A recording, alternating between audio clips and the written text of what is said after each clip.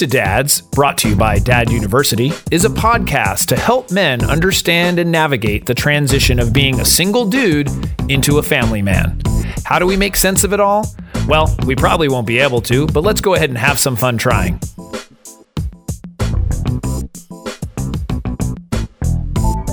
And we are back. I'm Jason Kreidman. I'm Alan Bush. And this is Dudes to Dads, episode 205. 205. Correct. For those for those counting. Not very good at numbers. Last episode we did some serious stuff. We were talking about unwanted pregnancy and that kind of stuff. And, for sure. And good feedback on that. So I want to keep the train going. And talking about more serious stuff. Okay. Usually I switch it up, but this was a topic. It's a topic that keeps coming up. Mm-hmm. I'm getting more questions about it, and I feel like it's a really important topic that's not really talked about, and that is postpartum depression in men. So it actually has another name when I looked it up. It's paternal postnatal depression. So basically, it is it's a type of depression that is caused by the process of pregnancy and or the birth of a child. So that happens in women, quite frequently, where people say, "Oh, it's postpartum depression." And it's for sure, it's a real thing that happens after the baby's born, and there's some changes that happen, and a woman can go through some serious stuff with it. Yeah, I mean, there's a lot of hormones involved. The baby's basically growing inside of the person but this is even after it's born. Yeah, that's what I mean. Like now that's leaving you, and now I could totally understand that. When you brought this topic up to me, I had to stop, so I didn't ask so many questions because I'm like, wait, what? So exactly. Continue. Yeah, so. But, people don't think about, I just don't think it gets very much attention, of the fact that men go through a process as well, a very big process, when they are going to have a baby and then the baby comes. And it can be, for many, it can be really challenging and can post some pretty negative things that happen for them, emotional and all kinds of other stuff that happen. Right. So some of the statistics actually say that 1 in 4 men deal with this, which I could see that. Sure. So, 25% of those playing at home. And so, it's something that's just, I don't think it's talked about very much because, men in general just don't like to talk about anything that has to do with negativity or, emotions. Emotions, or they feel that it's some sort of weakness of some kind. But so there's a couple things that would increase the risk. These are risk factors, if you will, and they're very similar. In general, these are risk factors for depression in general. Yeah. What? Do you mind if I throw it off a little bit? Yeah, well, go ahead. What would be the impetus for a dad having postpartum? The impetus? Like what causes that? Well, that's what we're going to get into. What triggers that? Okay. Oh, I'm sorry. I probably segued into something you're already going to say. Well, so what triggers it? So stress. Okay. Here's an example. So now the baby's here, so it's like, oh my God. Yeah, it's reality now. For sure. Yeah. So, there's all kinds of stresses. There's financial stress. Sure. There's relationship stress. Yeah. That alone, stress, in the way that people deal with stress, some people get depressed. Mm-hmm. It's overwhelming. Everything's brand new. They don't know what to do. They're lost. That can bring on a depression. Another is lack of sleep. And in general, that's a trigger. And the fact is that you are already, if you, maybe some people that have problem sleeping, now all of a sudden you have a baby. That's not going to that is not going to help. Soon. Yeah. Right. So lack of sleep then can affect, your entire system. It can really, really affect you poorly. A history of depression. So, if you've been depressed in the past, the pregnancy and or the birth of the child can actually then trigger it again because it's a traumatic event or it's a huge event. I mean, so, for anything, people, the buying of a house, the loss of somebody. I mean, there's all kinds of things that can trigger. Major life events can trigger depression. Yeah. And even when sometimes people think of them as positive things, like you're buying a house or, it can be overwhelming for many people. Sure. So I think, these are all risk factors. Family history. So, I mean, if you have a family history that other people in your family, parents, have had some signs of depression, and that's a very common thing, generational. Sure. Excessive alcohol consumption. Mm-hmm. We talked with Dr. Singley many, many moons ago. Yeah. And he was talking about the different addictions and the things that men do. I mean, men will deal with things in a different way. And excessive alcohol consumption is a very, very common way that men will escape. And so when you are overwhelmed and stressed and everything else that will come with having a baby, guess what? Good old beer, good old alcohol is always there. Yeah. So that's something else that can, it's a depressant. So alcohol consumption can assist with that as well. Smoking, whatever you're smoking, it can be multiple things. Right. And then poor diet. Yeah. Poor diet can do it. So these are all things I think that can, they're called, risk factors, but I think they can also be triggers. I think that's kind of in the same, you're asking kind of, well, what causes it? It's situational, and for many people, it's going to be different and, how they react to things. And, so how do you know if somebody is suffering from it? So I looked up, how do you recognize depression? Right. For whether it's a friend or a family member or such. And so the Center of Disease Control has listed a couple of signs of depression. So I'll go over those. So, and this could be for yourself too. I mean, how do you know if you're depressed? Right. Feelings of sadness, hopelessness, or, an altered mood. So, just that's sometimes can be considered that. I mean, you're just feeling really sad and there's no way out of this. The loss of interest or pleasure in activities that used to be enjoyable. Mm-hmm. So you just, no, that's not fun anymore. Right. Yeah. No, I don't really know how to enjoy that. Change in weight or appetite. Mm-hmm. Which can be, an increase and decrease. I mean, somebody who's getting really, thin and not eating is just the same as somebody who maybe is, gaining weight and eating a lot. Comfort food type of thing, yeah. Changes in activity, so being more or less active than usual. If you're somebody who all of a sudden, you used to exercise and now you don't at all, that can be something. Insomnia, difficulty sleeping versus even sleeping too much. Can be a sign of depression. Feeling tired or not having the energy, that definitely it's kind of just lethargic. Yeah. I think feelings of guilt or worthlessness is another one that they talk about. Difficulties concentrating or paying attention. That can be, just you're distracted. Yeah. And then the thoughts of death or suicide are really the extreme too, where you start having this idea that, you'd be better off and it's a lot easier if you weren't here. Yeah. Yeah. And, one of the things, so Dr. Singley, I remember he had said is, men will often get irritable, agitated, they get angry, and that can actually be a sign of depression. Mm-hmm. So even though you are angry, people aren't thinking of it in that way. You're with your spouse, you're getting really angry all the time. Yeah. That can actually be a sign of depression. Yeah. So you got to kind of take a step back and look at it. What do you do? Well, I think it's really difficult because there's a stigma attached to it. There's a stigma attached to it, and it's like, well, why are you so upset? Like, like you didn't have to carry the baby, you didn't have to do anything. Right. But it is, it's so life-changing and it's so altering. And, it's not until you get a chance to look back that you can see some of that, I mean, but granted, I saw this guy the other day that I hadn't seen in like, it was probably almost a year.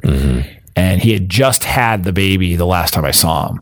And he was like, oh my gosh, it's so amazing. And he was happy, and I was wow, I don't really hear that too much, and he genuinely seemed really happy. He had whatever. Now he could have been just Facebook and Instagramming it where he, makes you think that he was happy. Sure. But he's like, no, it's amazing. And, this and this and that. And so, it affects everybody differently. Yeah. I have friends, I have a variety of friends now that have had kids. I mean, I don't know, say 3 or 4 good friends of mine, or these people that are in proximity to me, had children. All deal with it differently? Yeah, and I think they all deal with it differently. Some people are like, it's exhausting. It's worth it, but it's exhausting. Some people are like, no, I'm gung ho about it. Some people are like quasi indifferent, but not. You know what I mean? Like they're not showing this big amount of joy, residual joy for it. Right. And then some people are like, check this, what I did. Like I got this going on. So it's like this. It's a varying degrees of people that are all great dads from what I'm seeing of what they're doing now, but it is kind of interesting to see them how they all react slightly. Well, 1 in 4 it says. I mean, 1 in 4 people. It's like I should check them all. There's 4 of them. I mean, if you happen to be that 1 in 4, it's like no, you're not alone. I mean, this is not an uncommon problem. Yeah, and I can remember instances where a lot of it for me too. I remember there was tremendous financial stress at that time. I had changed my situation financially and the company I was running and all kinds of stuff, like when we had our first child. So it's like, that was a big deal. Yeah. It wasn't just, and then my mom fell ill and then like, there's all kinds of like major life stuff you're dealing with. And so for sure, that can be impactful. Yeah. And so, and you're trying, the dynamic of having the child is so different because, your time is spent differently, your routine changes, your patterns change, you're just, everything is just different and it changes. And you don't, you try not to let it get so different, but it's reality. It's like, it's just like when you get married or you're with a person, like you're just not one dimensional anymore. Like another it's not all about you anymore. Right. It's not all about you. It's a great way of saying it. Yeah. I just have trouble saying it. It's hard. It's very cathartic to say that. Yes. I mean, so what do you do? So there's a couple things that we would suggest. So, the first thing, to take care of yourself, and this means your body and your mind. So get sleep. That's an important thing. And one of the things was when you have a new baby, that can be difficult, but what you can try to figure out is maybe alternating, or, one person, like for me, and I was really lucky, is that I was working and at the time my wife took time off. So there wasn't as much reason for, for me, she was awesome about it. And there wasn't as much reason for me to get up in the middle of the night. She was breastfeeding. So there wasn't a lot I could do. And so she, for the most part, said, you sleep, I'll deal with this. And it was amazing because then I wasn't a zombie and I was able to work. Right. And so, that I lucked out in that sense. Maybe the fact that I didn't get, to do some feedings and things like that, but I was able to sleep and I was very lucky that way. So having that kind of agreement or, and then on weekends and, she might sleep on weekends and then gets the time in or whatever. So you just got to figure out what can work for both people. But at the same time, you do need to get some sleep. Yeah, for sure. So you got to figure that one out, and whether it's a trade or whatever, everybody needs the sleep. So, both mom and dad need to figure out a way to get some sleep, right? And somehow you just make it through. I mean, it's weird how that works. Yeah, But you deal with it. Sure. the other thing is the nutrition, so what you're putting in your body, it's crucial. And because what happens sometimes is that it's kind of a spiral effect, as you're not feeling good, you kind of say, screw it. And then you end up eating bad as well. Right. And it just kind of is this domino effect of you not taking care of yourself. So you want to be mindful of that, of, what you're putting in your body is really important, and you just got to be careful that, you can end up going too far in any direction. So that's a big one. And then the other thing about taking care of yourself is fill your mind with positive messages. And so, listening to this podcast, Dad University, absolutely, even just motivational things of filling your brain every day with positive messages and information helps you, in my opinion, sort of stay on that path. It's just something that I've practiced that for now a very long time in the mornings, is like, I just take my 5 to 10 minutes and I try to do something positive and listen to something positive. Yeah. I will do it at other times potentially throughout the day, but I really set aside that time to say, hey, this is something I want to make sure I'm hearing positive things when I first start out the day, and for me, it's worked, I think, really well, because it's like I learn things. I mean, even just within, a 7-minute audio, you can learn a lot, or it's something I take with me throughout the day and say, oh, you know what? I just was thinking about that. And so that's really worked well for me, of just filling your mind with that sort of positive messages. Yeah. Versus, watching the news or some other things where you're really getting, social media. You're really going to get negative stuff. Yeah. I definitely choose not to do that. It's interesting you say that too, because like the state of the world now can leave a lot of people with this kind of overwhelming fear, and it's like so much questions and unanswered things. Yeah, exactly. I'm the same way. I'm like, what's going on with The Simpsons right now? I want to check out the cartoons. Like, I want to just, and it's funny. I almost become childish. I gravitate to like watching this kind of positive stuff, or like superhero movies, or just some fantastical thing, or comedies. And like, I'm just so drawn to like the stand up, and it's just like, because there's so much that's revolved around the peripheral vision of social media and TV, that it's like, let me just escape for a little bit and focus on. Well, especially starting out in the morning, you just want to start your day positive. Like, I listen to podcasts. Yeah. Dads. But and the same thing. It's listen to a good podcast you like listening to, or I really, during work especially, I listen to a lot of piano music now. Like, and it doesn't have to be too soft, but it's like, it gets me in the right state of mind to think about things. Yeah, I mean, music can definitely be, that's a mood changer, and can get you going. Yeah, I mean, that's, I work out in the morning, so for me, it's like, that's a positive thing that I do, but you start off with an adrenaline. But it's very physical, versus like the mental. Granted, it does help me mentally, but I think so. But I'm usually, pumped and like energetic and everything else. And so I kind of bring that down after I work out to, some sort of either meditation or motivational thing. And just, that sort of helps me start the day. Yeah. And then I'm ready to go. The next thing, practice gratitude. So, you can't be depressed if you're grateful. It's kind of impossible. So practicing gratitude is just something that is really, really crucial. And we've talked about a couple different ways to do that. It's, starting off the morning, writing in a gratitude journal and saying, 3 positive things that happened to you, the day before, or, 3 things that you're grateful for, or, there's apps for it now where you can just, use your phone and practice gratitude. So that is something, I mean, to me, that's sort of the key to happiness, and I did a video about that, of literally calling it the key to happiness. And it's amazing, because I have felt different times where I'm not as good as practicing it on a regular basis that I wish I was, but I do turn to it when I'm not okay. When I do feel down, I will then turn to practicing gratitude. It's kind of an interesting, and I use it as a mechanism to get me out of the funk. Yeah. and saying, okay, well, what am I grateful for? Because I don't feel very good right now. Yeah. And whatever that is. You almost actively do it. Yeah. Sometimes I do that innately, just kind of appreciate moments, which I'm actually grateful for that. Right. The ability to do that, because I didn't It's a muscle, though, that you have to practice. And I think I had to practice it over time, and then all of a sudden now it's a natural, it's a reflex rather than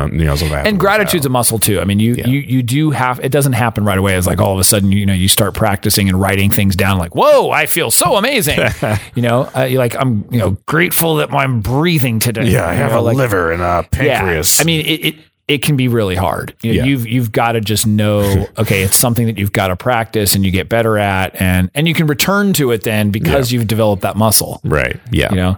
So it's kind of cool. There's not to give a plug, but my buddy wrote a book called The Encyclopedia of Gratitude. Awesome. He's actually a best-selling author. Oh, well, that's great. Well, that's what I'm not why sure. is he not on here? We need to bring him on. We'd have to do a remote. We'll figure it out. He has a kid too. Oh, well, there you go. Just talk to him. Okay. Yeah. We'll put him for sure. I don't know what that's called. I was trying to think of some way of connecting. I was going to say have his people call my people. Oh, there we go. I don't have any people. So, you got me. Yeah. I'm your people and I'm his people too. So practicing gratitude is going to be important. The other thing, get support. So lean on your family and friends, talk with them, be open about it.